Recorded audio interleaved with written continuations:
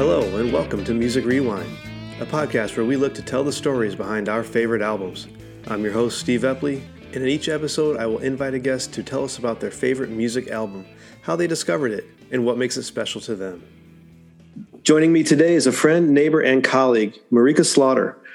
Marika is an accomplished director of design operations, and her career has taken her through companies such as Coca-Cola, Moxie, and currently MailChimp. Great company. I hear good things. She is also the founder of Raw 5 Gear, a clothing line created to promote recognition and equality for women in sports.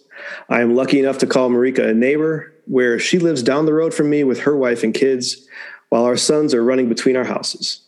Welcome, Marika, and thank you for being on the show. Thanks for having me, Steve. So thank you. So thankful to be here. And yes, lovely to be, three houses down where the boys can run up and down the road.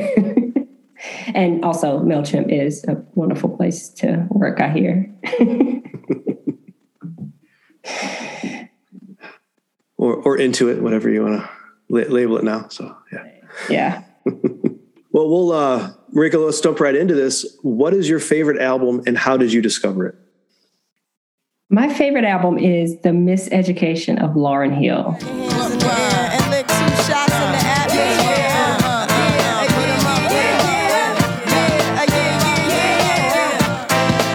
And I discovered this, I would say, through discovering Lauryn Hill. I was introduced to Lauryn Hill when the movie Sister Act 2 came out in 1993. It was actually just on tonight. I was wondering if that was going to come up here because it was kind of reversed me. I used to love that movie. And then it was years later. It's like, oh, that was her. Yeah. And, I grew up, listening to God. My parents raised me and they were always playing gospel music in the house and in the car and such. And so I've always been attracted to these soulful, powerful voices and lyrics. And that movie, I was 13 years old and it was such a good movie. Like I said, I watched it again tonight and I was singing along in the kitchen and everybody in the house was looking at me like I was crazy. I know the words to everything. But that sort of introduced me to Lauryn Hill. And from there, I just followed her career, with the Fugees and such. And so when this came out, it was the summer between my senior year of high school and going into my freshman year of college. And it's interesting to think back and think why I was attracted to this album in particular, because it's sort of this love album in my eyes. And so the many experiences of love and what our interpretation is of that and how we can redefine ourselves. And as we do over the course of our life, that also changes the meaning of love or our experiences with love. So it's funny that at 18, I was attracted to that. And I was thinking, you and I were talking about this the other day, how it resonates with me differently today than it did at 18. But I believe that's because of the experiences from that point of view to where I am now. Yeah, the skits kind of throughout the album, they have that group of high school kids that are chatting with a teacher, and it's all about love, and that reiterates that whole theme of the album as far as. You've got the poetry of her lyrics, and then you can, in certain aspects, say the naivete of the high school kids and how they're viewing what their expectations of love will be. And it's a good blending of the two. Oh yeah. Those were some really great skits. And even listening to those questions, it's like from an 18-year-old or however, like a kid's point of view, it was, and like, oh, love is some pretty funny things. It's like just their interpretation of what they thought love meant. Or, at one point he was like, the one kid was like, I didn't really love her. I just liked her, like, it's like you, I just care for her a lot. Which is something a high school kid would say. Absolutely. Yeah. Those seemed very authentic. Yeah. Yeah. For sure. I read up that they were actually very spontaneous. It was just like given the teacher, I think the guy is a poet, and it's just like put him in a classroom with some kids. And it's like. Yeah, I have a note here. It was New Jersey poet and future politician Ras Baraka. Yeah. Playing the teacher. So which I admit I don't know who that is, but he made it feel very authentic with them though. Yeah, that was some good stuff. Yeah, I didn't really gravitate to this when it first came out, as it came out when I was actually in basic training. Okay. So 1998, I was a bit out of the loop for a year or two, as far as anything music and pop culture. And weirdly, several of the albums that are going to be coming up on the list of interviews fall into that bracket that I didn't really discover until later on. And where they were already old. It's like, we don't listen to that anymore. That was 2 years ago. But this was a really good listen, and I'm glad you suggested this one because it was. I'd heard the 2 or 3 main tracks that will still get radio airplay on 90s on 9, and but there's a lot of good B-sides out there that I had never heard, and a lot of. And I mentioned poetry earlier because that's what these songs really are. It's just really good poetry. Yes.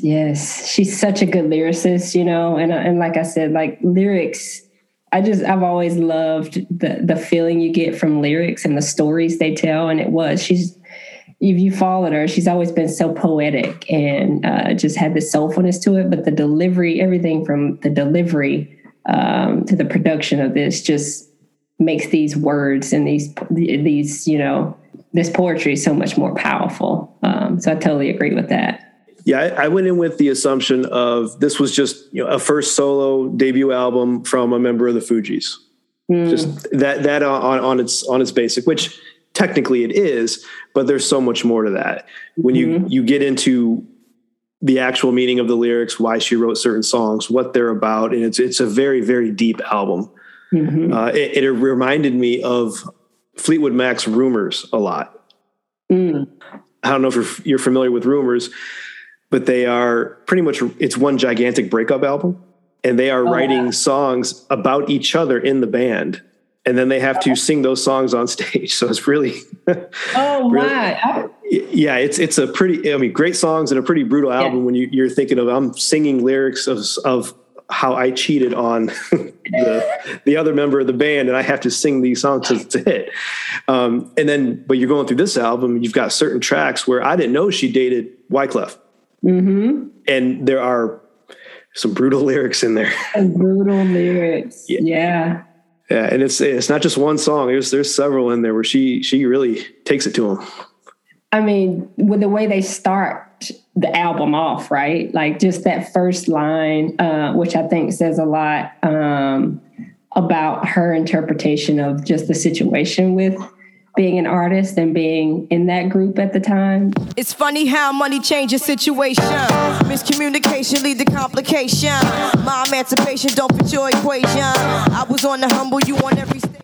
I think that was fun within itself. Like, it's funny how money changes situation. Miscommunication leads to complication. My emancipation don't fit your equation. Like, just everything about how her breaking free from that group, the probably the relationship, all the things we didn't see behind the scenes of who she should be as a female in the rap world, hip hop world. You might win some, but you just lost one. I mean, that's point blank.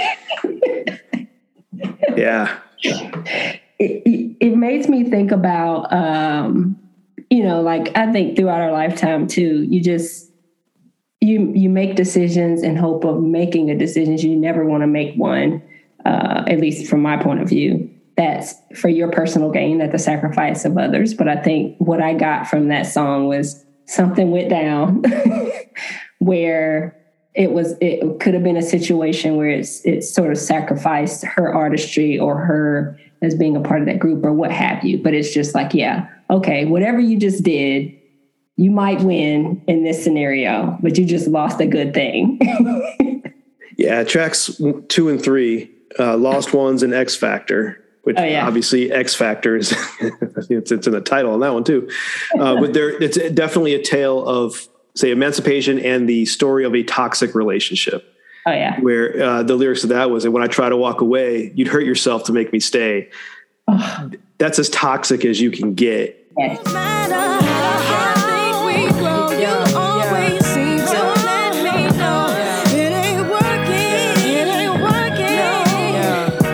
read this, you're as a story, and you're thinking, well, I'm just glad she got out. Yeah, and it's like I was again listening to it all. You can feel that turmoil, and that's like it's almost this cyclical abuse of emotional. Like I don't know, never read anything or didn't say anything about physical abuse, but it was certainly sounded like it was some emotional abuse there. Definitely. And the battles that you make people experience in trying to get someone to love them. You change a lot of things about yourself to try to get someone to love you, and it just doesn't work out. It's painful to hear, but it's interesting that all of this came together. I don't know if you read this, but like she had this writer's block while she was on tour, and then she became pregnant. And then all of this, like this was this creative flow of all the feelings and emotions of stories that were put together, that she got her most creativity in that moment, which is also a form of creating life and a different way of reinventing yourself or a different way of being loved. So one of my favorite tracks is Zion. Now the joy of my world is in Zion. When I was 18, it was just a vibe because I love the production of it. But the words mean so much more now, especially having given birth to a child. It's like, oh, yes, because a child will love you despite your flaws, no matter what, right?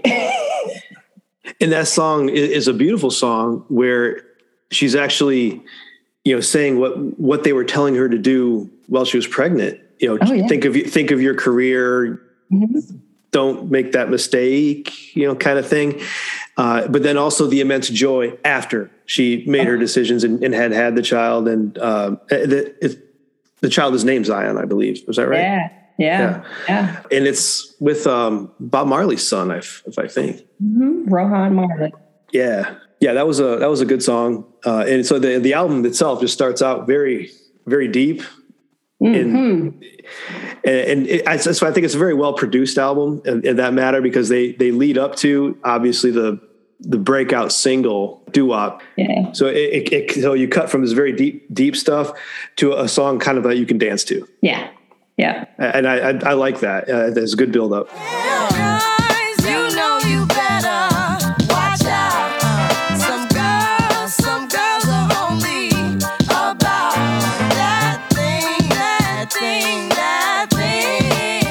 Yeah, I was thinking about that too, in terms of how they decided to, because the order in which they decided to pull the songs, to your point of going hard and deep up front, and then you get into a bop, and then you get to songs that are, you got Final Hour, which at one point I was like, I wonder why they had that so early in the album. But yeah, I think the production was amazing on this.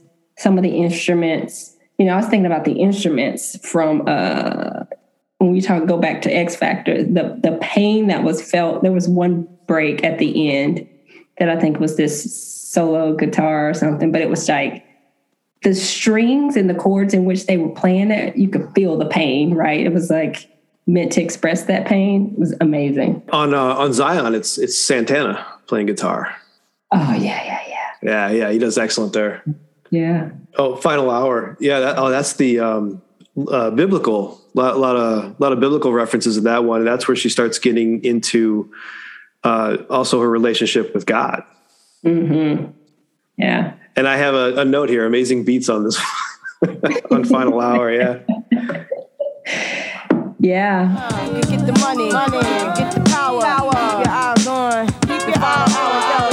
You can get the money, you can get the power. Keep your eyes on. The Final Hour. That one was definitely more of it was almost a pivoting point in the album, right? I think she saw this as a mechanism of or maybe she was just reinventing herself spiritually as well.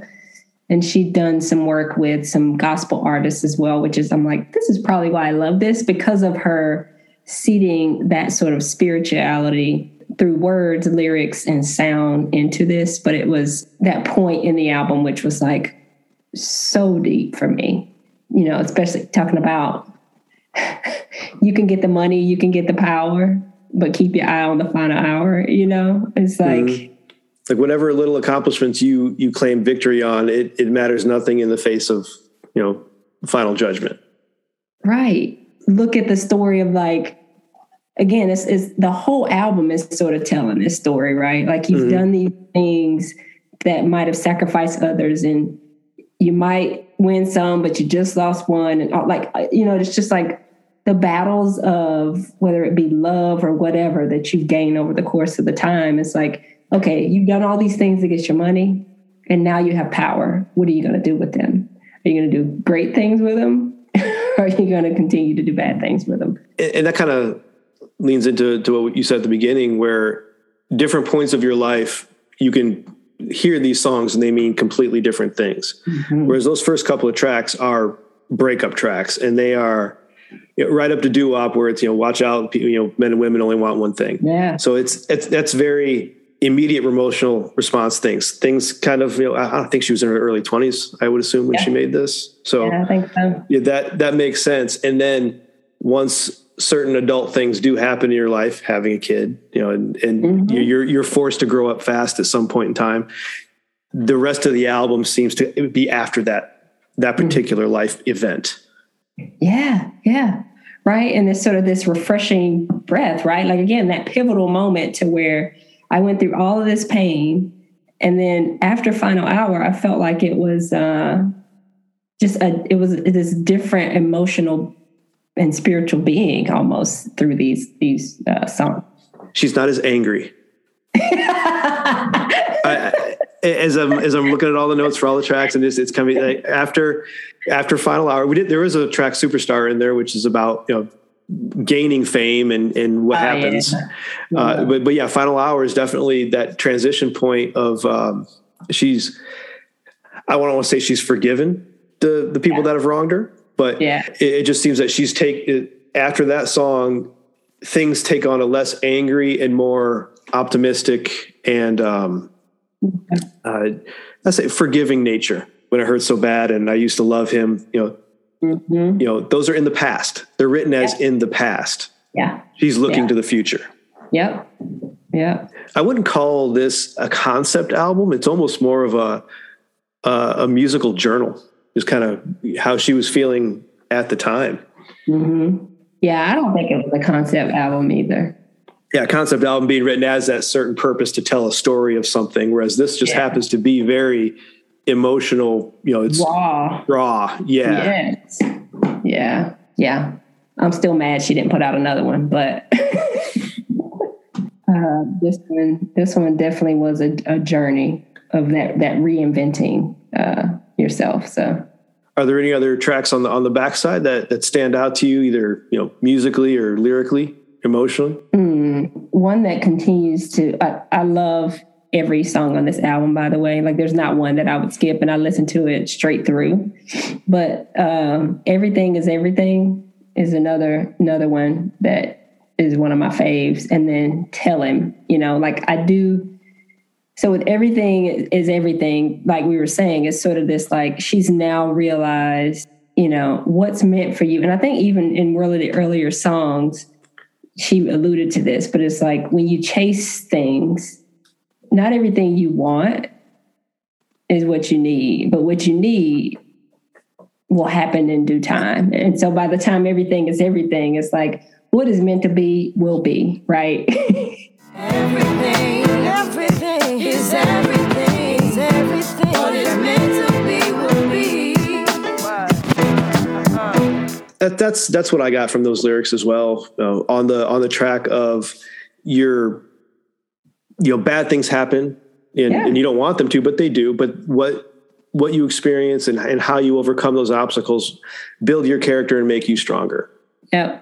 And that's obviously an insensitive way to look at many things in this world, but it's still true. Whereas whatever you survive, you'll learn lessons. You'll approach things differently, and as you get older, you can look back on the bad things that other people did to you in the past, be like, well, they were stupid. And I don't necessarily hold it against them at this point. Yeah. And I think too, she figured out who she was through this process. And I think we all have to do that, right? Like, at 18, you think, again, like when you're 18 and 20s, what you think is love, you will do everything to get that because that's what you think it's supposed to be and that's what you want. And I think when you start to mature and get older, you figure out who you are, what you really like, what you really want, you know? And so I think that played into it as well. She started to figure out who she was. And that is the track, The Miseducation of Lauryn Hill. Mm-hmm. That's exactly what that song's about. Yeah. And so, becoming who you are and not who others want you to be. But deep in my heart, the answer, it wasn't me. You no longer try to chase this elusive being that you think will make other people happy, right? You're like, this is this is me, right? And I just love that evolution of the album. And then when it ends with sort of her, like, Tell Him, I was just listening to Tell Him again today. And to me, that really hits home because it's sort of like her love letter to God.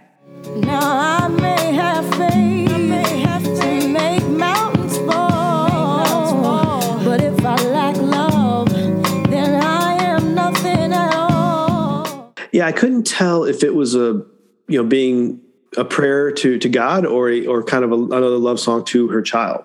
It kind of certain lyrics kind of could go either way. Yeah. Yeah, but it was beautiful song. Yeah. Yeah, no one is perfect as long as they try to do right with love, and it'll be all right. That's the note I've got on that one. Yeah. As long as you try to do right with love, right? Like, it's just, again, that just takes me, but every time I hear one of the later songs and what she's talking about, it just takes me back. And again, it brings full circle this journey of, like, in the beginning, you weren't doing right by love. You were trying to fit into a mold of something you weren't. By the end, you figured out who you were and, you know, your definition of love and what you need from that. So, yeah, great album. Be remiss if we didn't mention the excellent Four Seasons cover of Can't Take My Eyes Off You. You know, she sings beautifully in that song. And I'm a big Frankie Valli, Four Seasons fan. So I do like that song. Yeah.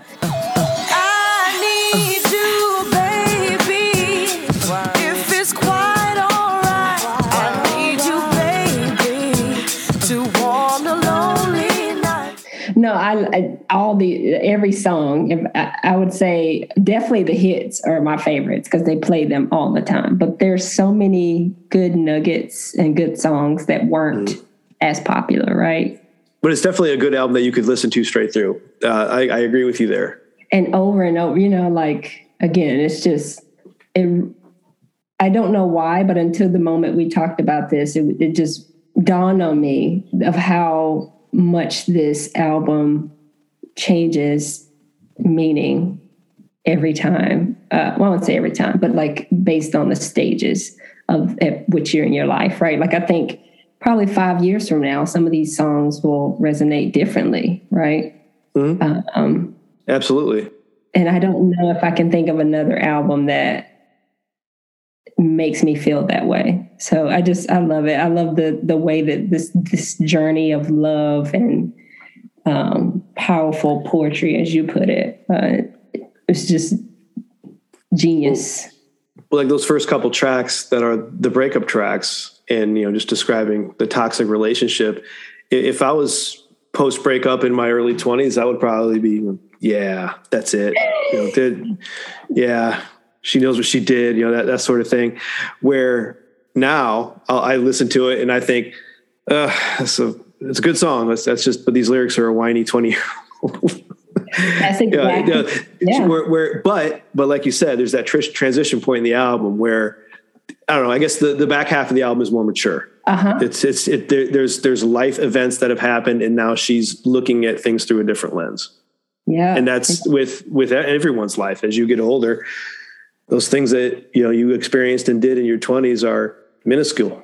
Agree. I probably, now that you say that, I probably gravitated more towards tracks 1 through 6 when I was 20, because I had some serious, I had some what's a good word, a way to put it? I thought I knew what love was. I will just leave it at that. Right. You know, and I had some serious relationships that I probably shouldn't have had at 18 that I thought were right for me that weren't. That's what your 20s are for. But but I certainly, I do think beyond To Zion, I think the back half of the album is probably what I gravitate more towards now for sure. And then I just love just one note. We didn't really touch on Every Ghetto, Every City, but just the upbeat feel of that. And I think anyone that can resonate with anyone of like, or what I got from it was, look at what you've accomplished, how far you've come. Like, right, you started where you started from, and it made me think about the memories of growing up as a young girl. Every ghetto, every city, and suburban place I've been, make me recall my days in the New Jerusalem. My note on it is that it's a love letter to her hometown and her upbringing. You know, it's like because at this point, you know, she's a successful recording artist with at least the Fugees. You know, and not solo yet, but you know, and a movie star. She'd already been in TVs, but still appreciating all the little things that she did, you know, as a child in I think New Jersey. So it was a good, and it makes you think about where you came. I come from a very small town in the Midwest, and it makes me think of all that, those little stupid things we did as kids, but they were fun and they're good memories. Yeah, such good memories. And I take it as like, again, you don't have to, you were built the way you were built for a reason, right? And you've gotten to, it's sort of this, for me anyway, it's like, look at where you are and never forget who you are and what got you there sort of thing for me, right? Because again, I think her coming into this realization of who she really was and looking back on how she was raised, her hometown, all those things. That was a good track for sure. So the Miseducation of Lauryn Hill was your top one. What albums made your short list? Oh man. Yeah. I really had a hard one. I love music. I sing all the time. I'm a great shower singer, but my other two tracks that sort of came to mind when we talked were The Essential Kirk Franklin, and that is sort of like a mix of all the most popular Kirk Franklin songs, and I love it so much. It is my go-to. Now that's gospel, right? Yes, it is gospel. I will weather every storm with that album. Jen will tell you. The boys know it. I know.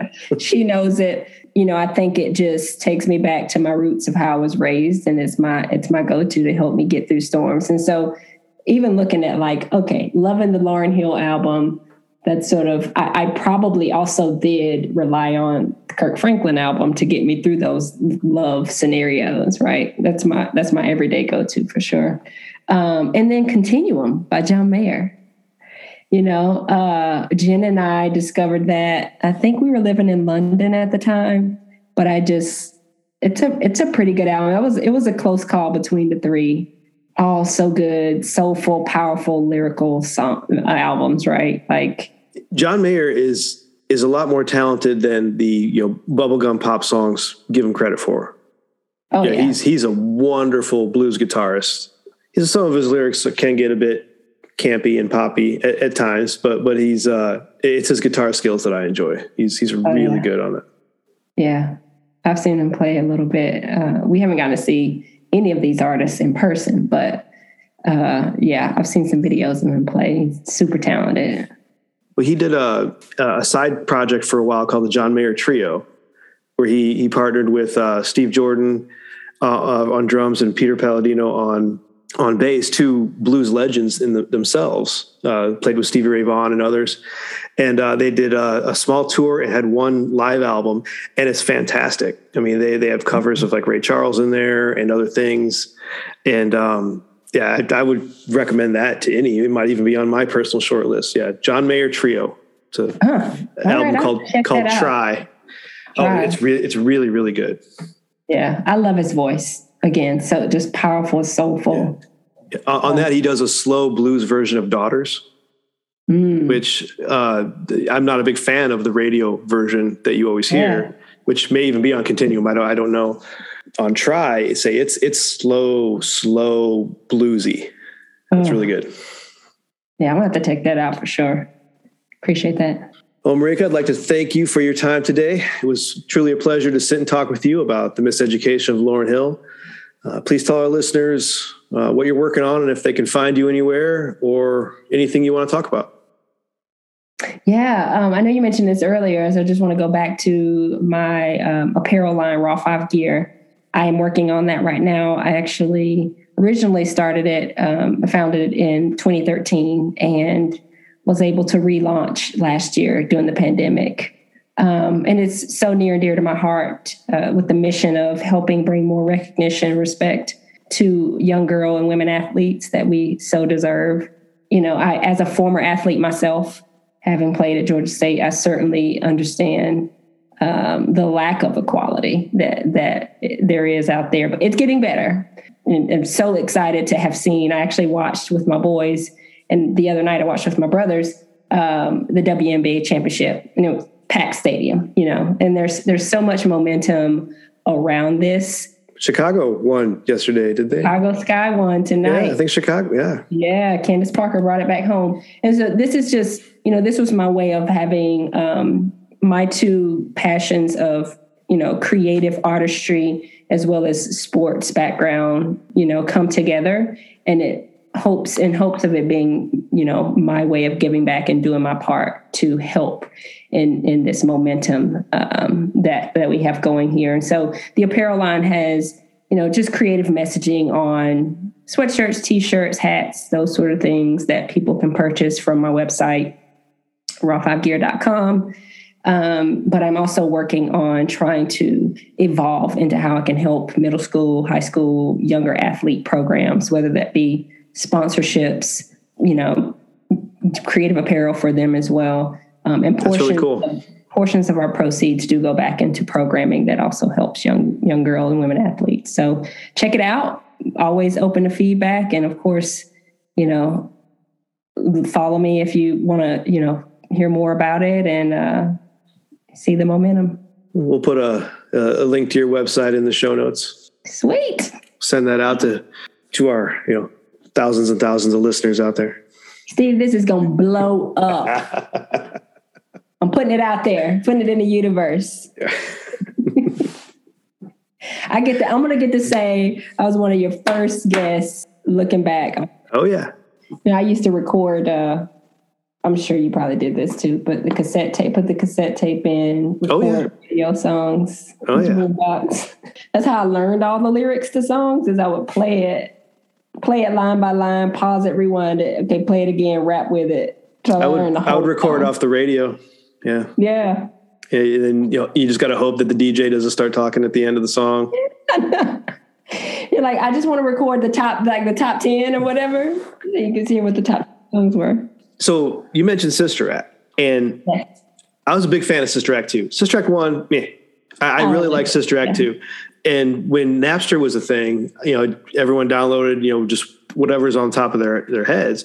And I actually downloaded His Eyes on the Sparrow, Joyful, Joyful, and Oh Happy Day. I mean, those three songs were fantastic. Listen. From that movie. Amazing. It's like a guilty pleasure on my end.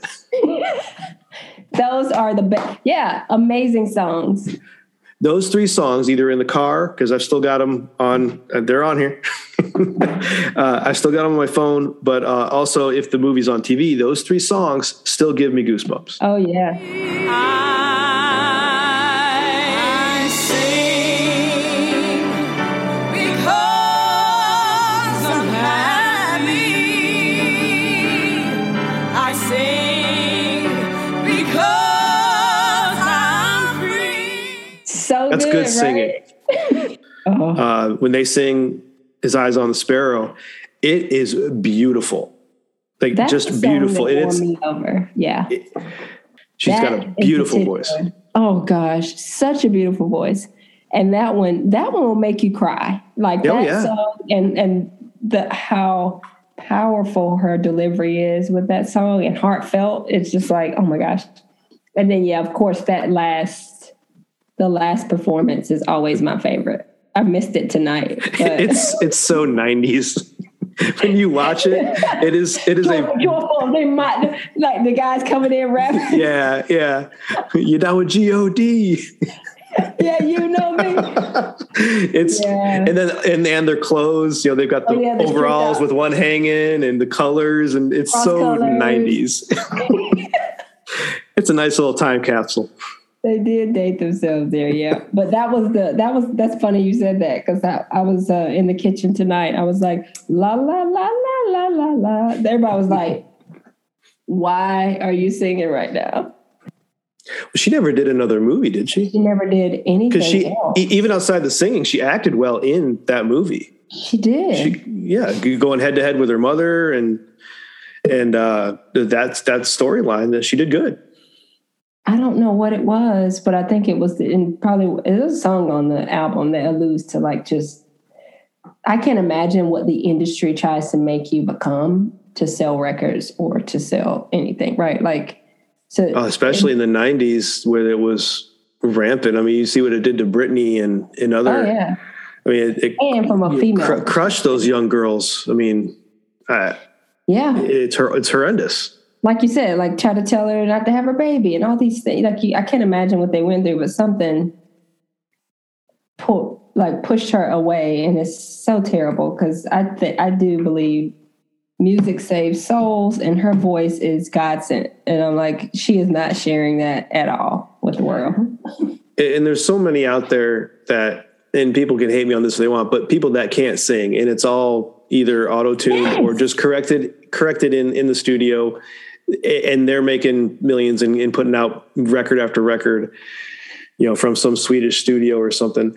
And you got a woman like this that can just, with no music at all, just belt it, and it's beautiful and gorgeous. It's like you said, a gift from God, and that woman could sing.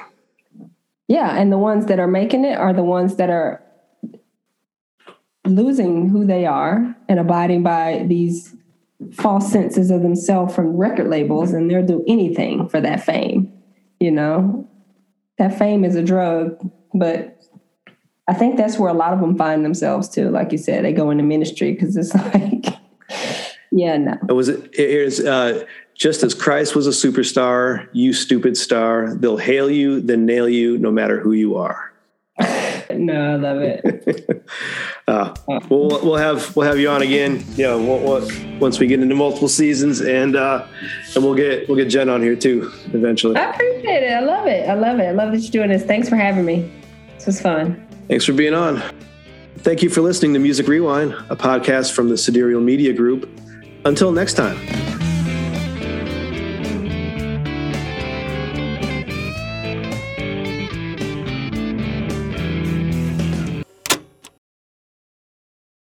A podcast from the Sidereal Media Group. Back to you, anchors.